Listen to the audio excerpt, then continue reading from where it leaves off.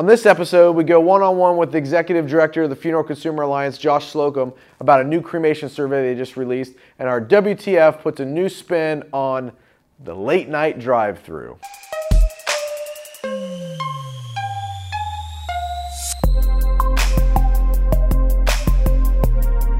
Very exciting show. You're going to stay tuned in. This show is brought to us by the Fast Funding Group, if you didn't know. By the way, they have American Funeral Financial, C&J Financial, and Funeral Funding Center, which can all be found at cgf.com, americanfuneralfinancial.com, and funeralfundingcenter.com. Just last week, we had a boot camp out here in Phoenix with some booties, funeral boot camp, and the subject came up of getting their money in accounts receivables. Hey guys, if you don't get somebody to run down your life insurance policies, you're just waiting on your money. Remember the Fast Funding Group. I use them. I endorse them. Go get it done. On today's show, we're going to have an interview that is, we don't see it much out here, but we're going to have a representative from the Funeral Consumers Alliance. And I think that people need to pay attention to what Josh has got to say today. The spotlight goes to Iowa, and the WTF is that late night fast food and casket urge that you have. So, Ryan, what's the buzz in our industry right now?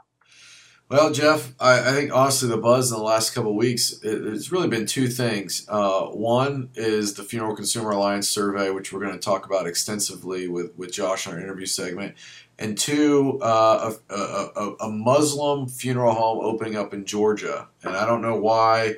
You know, I this isn't the first Muslim kind of specific funeral home that's opened up in the country, but this one in Georgia for some reason created quite a stir and just interesting. You know, it got shared around. The comments on it weren't extensive, but I think we'll see more and more as our culture is more and more diversified. I think we'll see more and more of these kind of specific faith-based funeral homes or businesses open up. Yeah, you know, it's interesting. They've existed forever. Yeah. We've got Jewish funeral homes. Yeah. We have Italian Catholic funeral homes. We have Irish Catholic funeral homes. Come on. You know, we even have Appalachian American funeral homes down my way, right? But anyway, that was a pretty good buzz. By the way, did you know this is brought to you by the Funeral DNA ID Group? Simple collection of DNA, and you don't have to send it out of your funeral home or out of the country. Remember, Funeral DNA ID, the simple way to pass a legacy on to your family. How about roll that promo? You can't predict the future, however, you can protect your business and the families you're serving. Funeral DNA ID kits that collect and preserve DNA during the cremation and burial process. Swap, spot, seal, legacy preserved. For more information, please visit funeraldnaid.com. Jeff, we're going to do a bit of a twist on our More You Know Minute. You're going to ask me a question, right? Yeah, I got a question that came in from Kate. Kate is from Iowa, actually. And she wanted to know, on a budget of about $500, what's the reach on Facebook? There really isn't a set specific number. However, we look at the community size that you're in, the demographic that you want to hit. We can put that budget in and get a roundabout number of the daily reach. So in a city of about 100,000 people, if we spent $500 a month on Facebook ads, we could reach around 25,000 to 30,000 people right out of the box. Now, as that ad got more engagement and we drew comments and shares and engagement around that ad, we would reach an exponential amount of people based off of that engagement. But, you know, a $500 budget is a great ad budget. It can reach a lot of people, and you can do a lot and show value on. In fact, we've got a client that spent $500 on Facebook ads in 21 days and netted $10K in pre-need sales from that ad specifically. So it can be, pretty good return on $500. That's strong, and it probably is a little better than the diner face placemat. That paper one. Yeah. I actually have a picture of one from South Carolina. I have to throw up sometime. Anyway, I'm really excited about today's show. Our guest is Josh Slocum, the Executive Director of the Funeral Consumers Alliance. Roll that interview. Josh, good to have you back with us at the Funeral Nation show. Good to be here. Thank you. Hey, please, just for a moment, reintroduce yourself and a bit about why you started or involved with the Funeral Consumers Alliance. I'm Josh Slocum. I'm Executive Director of Funeral Consumers Alliance. We're a nonprofit educational group. I've been here for about 14 years. And our main goal is to educate the public on what their funeral options are so that they can plan burial, cremation, memorial service, whatever it is they want. That fits their family's budget and their philosophy. So obviously, we're going to talk a little bit about some of the lobbying and advocacy work that we do today. But that's in service of our educational mission, transparency, basically. Sure. Well, the data comes from the same set that we collected for last fall, October of 2015, when we released our larger survey on burial, cremation, and full service funeral prices. We went back and looked at that same data. We had 10 cities from around the country and tried to get as close to 15 funeral homes per city as possible. They were picked from a random list. And we had researchers both with Funeral Consumers Alliance groups in those cities where we had a presence, and where we didn't, it was a combination of Consumer Federation staff and my staff doing the research. And what we pulled together pretty much confirms what we have known at Funeral Consumers Alliance from looking over price lists from around the country for a long time, as we've done. There wasn't anybody in our survey that didn't offer a direct cremation. Everybody offered the direct cremation. It was the options and the disclosures that they didn't offer. So, you know, your audience knows that the FTC says you have to give two prices and two descriptions: the alternative container, the direct cremation with the funeral home's alternative container, and the price of the direct cremation without the alternative container if the consumer brings his or her own casket or alternative container. A lot of what we found of those who did not disclose everything, they disclosed a direct cremation, but some of them didn't say whether or not it included a container of any sort at all. Some of them said this does include our alternative container, but then they didn't offer the option where the consumer could provide their own container. And some of them were so confusing that we weren't able to determine whether or not the price that they were showing on the price list, up here goes the Jets, whether the price on there included it or not. So we marked them as not being in compliance if they didn't have those two clear options. Interesting. We know it's laid out, and what we're most concerned with is the findings and getting it right. So I think that there's some follow-up to be done, certainly with training for funeral homes. And again, once again, it's an eye-opener because it has to be viewed through different eyes, especially the consumer. Speaking of which, Josh, what's the FCA position on placing the GPL on funeral home websites? Oh, that's something we're asking the Federal Trade Commission to require. We think that it should be, and we think it should be mandatory because experience shows that, you know, I'm not sure you're going to find a lot of other businesses where the issue of discussing prices is considered as controversial as it can be in funerals. It's no longer considered controversial for car dealers, electronics manufacturers, basically anything that you buy on a retail basis. Vendors go out of their way to advertise their wares and their prices. But when it comes to funeral service, you know, as I was talking to a colleague the other day, I got a set of responses emailed to me from readers of the magazine Mortuary Management. They had put out a poll, basically. What do you think of this consumer group asking for mandatory disclosure? And, you know, certainly the majority of funeral directors who wrote back were not convinced to actively hostile to it. There was a big, significant minority who were on board with it. Or even if they didn't want to go so far as to say, yes, we think that this should be a government mandate, they recognize that it is a logical and a reasonable request. And it's not a lot of work. It's not like we're springing a brand new funeral rule in total or a request for that out there. I mean, this is a price list that every funeral home already has and has had to have by law since 1984. We're only talking about taking that price list and putting it where the consumer is going to see it most of the time. Of course, the onus remains on people. They have to shop, right?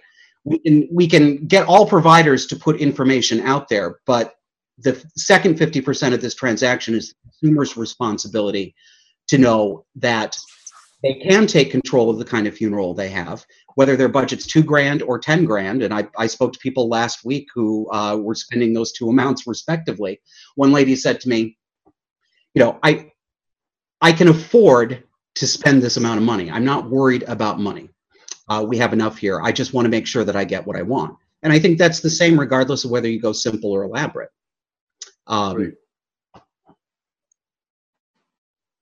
Well, it's actually the first thing that you have to do sometimes is convince people that it is a problem. It sounds so absurd to people who don't do what we do, who aren't sitting in and focusing on funeral service issues all the time.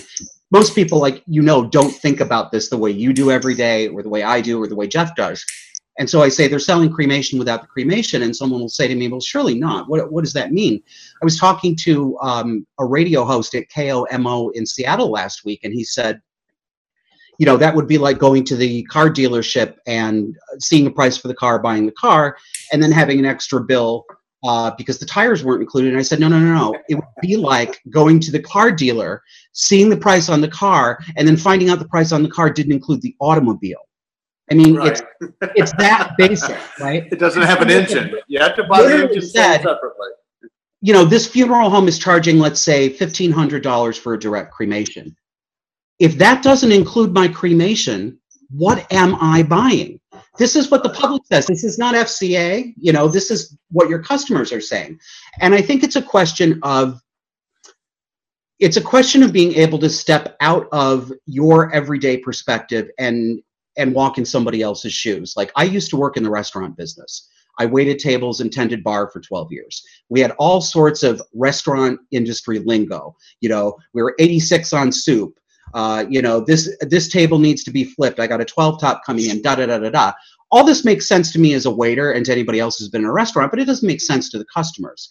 And I think that's what happens sometimes with funeral homes. It isn't necessarily that, they set out to say, I'm going to sell you a cremation that doesn't include cremation. I mean, there may be a few people who do that. I don't think that's what they get up in the morning thinking. Right. But if it's not pointed out to you, if you get a template for your price list from one of the associations or from one of your state organizations, I think that has to do with it too. We see concentrations in regions of the same terminology, the same sentence structure, and the same format, which leads me to believe it's probably a problem that starts with a template and just gets disseminated to a lot of funeral homes. And what we're saying is, don't just fill in the template. Sit down and read it. Read it for content and read it for clarity, or ask somebody else to do it. I think that's a valid. Hand your copy to somebody else and say, show me where I made a fool out of myself before I publish it, right? Yeah, read the fine print. It's interesting. Josh, in closing, would it be fair to say, in listening to you, I surmise that the Funeral Consumers Alliance really is most concerned about transparency and rather than costs associated. Is that a fair statement? Yes.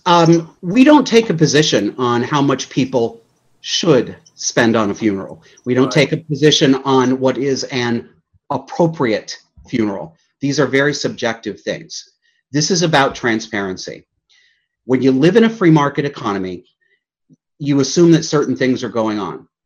You assume that the customer has done some research, the vendor has done some research, both of them have an interest to satisfy in this transaction, and there's going to be a little bit of this, a little bit of push this way, a little bit of push this way. That's fine. If a consumer ends up spending $15,000, $20,000 on a funeral, that doesn't have anything to do with my policy goals, but that consumer deserves transparency. No, even if you're rich and you want to throw your money around and buy the most expensive funeral at Frank Campbell or Gawler's in DC, God bless you, go ahead and do it. But even rich people don't deserve to be misled or exploited, even if it's unintentional. Right. I don't really care, and none of us care how much people spend on funerals. We end up talking about price a lot because for too long, price was never considered something that respectable people could talk about, and that has a real impact on family budgets. Price gets to be part of the conversation, but it's not determinative, you know. Right. Yeah, absolutely. Do what you want. Good. Well, I think that's a good message for all the Funeral Nation out here to understand that this isn't really an adversary. It's an advocacy, not only from the consumer side, but the funeral side. I, for one, appreciate the information. I really appreciate you coming on here and helping to share that, because when we communicate, then we're better to solve the issues rather than just guessing. Oh, I agree. So you've always been wonderful there. And anyway, we thank you, and certainly we'll be able to see you sometime soon. Are we going to see you in Philadelphia? Coming up when? In October for the NFDA. Are you going to be there? Uncertain. My weekends in October look like they are full of a lot of home maintenance before winter. Okay, I got you. So maybe next time. But I also want to say to anybody who watches your show, we love to hear back from people in the industry. And if you've got an idea about price lists, or if there's something that you think is confusing about the funeral rule or that needs to be changed, I want to hear that back on our side as well. So, you know, especially funeral directors have said the price list format is so confusing. I don't think that this adequately explains to customers, and so I don't want to put it on my website. And what I have to say back is, if you think that your own advertisement, which really is what the GPL is, isn't clear enough, I'll help you make it clearer. But I think that the goal here is to make everything clearer, not to say, oh, it's broken anyway, so we're just not going to deal with it. So, and cards and letters too. Great. And it's interesting. This funeral rule was brought out back in the 80s, and the world has completely changed since then, how we communicate, how we shop, etc. Well, Josh, as always, we are grateful. We thank you. And if we could do anything or help you spread your word about transparency and getting funeral professionals to help you, we'll bring you back. Thank you very much. Guys. Always good to talk to you. Thanks, Josh. Take care. Take care. See you. Great interview, Jeff. I think it's good to get some explanation from Josh. I mean, the FCA is looked upon this profession as an enemy. I think that, you know, sometimes that it can get clouded, but transparency sounds like their main motivation. So I'm glad we're able to get Josh on, and he's willing to come on. So I hope that there's some engagement around this. If you got questions you want to ask Josh or feedback, please leave them in the comments below. But this interview segment was brought to us by Sitch Caskets. We're really excited about Sitch. We're super stoked to have them part of the brand. We're really looking forward to seeing Sitch at NFDA. I hear they're going to be rolling out kind of a very big, elaborate presence at the show. It should be pretty exciting. So let's roll that promo. Funeral Nation is sponsored by Sitch Casket, importers of premium hardwood and fine metal caskets created exclusively for the North American marketplace. Is it a Sitch casket or one of the top U.S. brands? Only your accountant can tell the difference. Visit Sitch Casket or contact your Sitch distributor.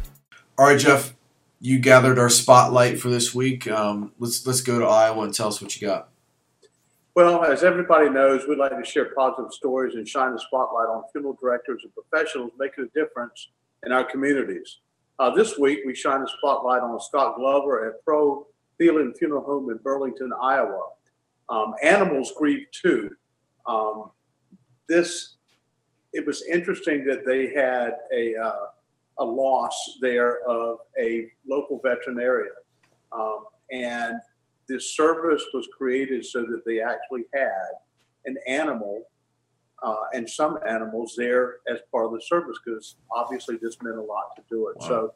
So I just think that we could continue to expand what we believe and seeing these funeral professionals and directors out here listening what families want. And actually, that's a celebration of life. That's what this doctor did in their community. So anyway, our hats off to the folks out there in Iowa.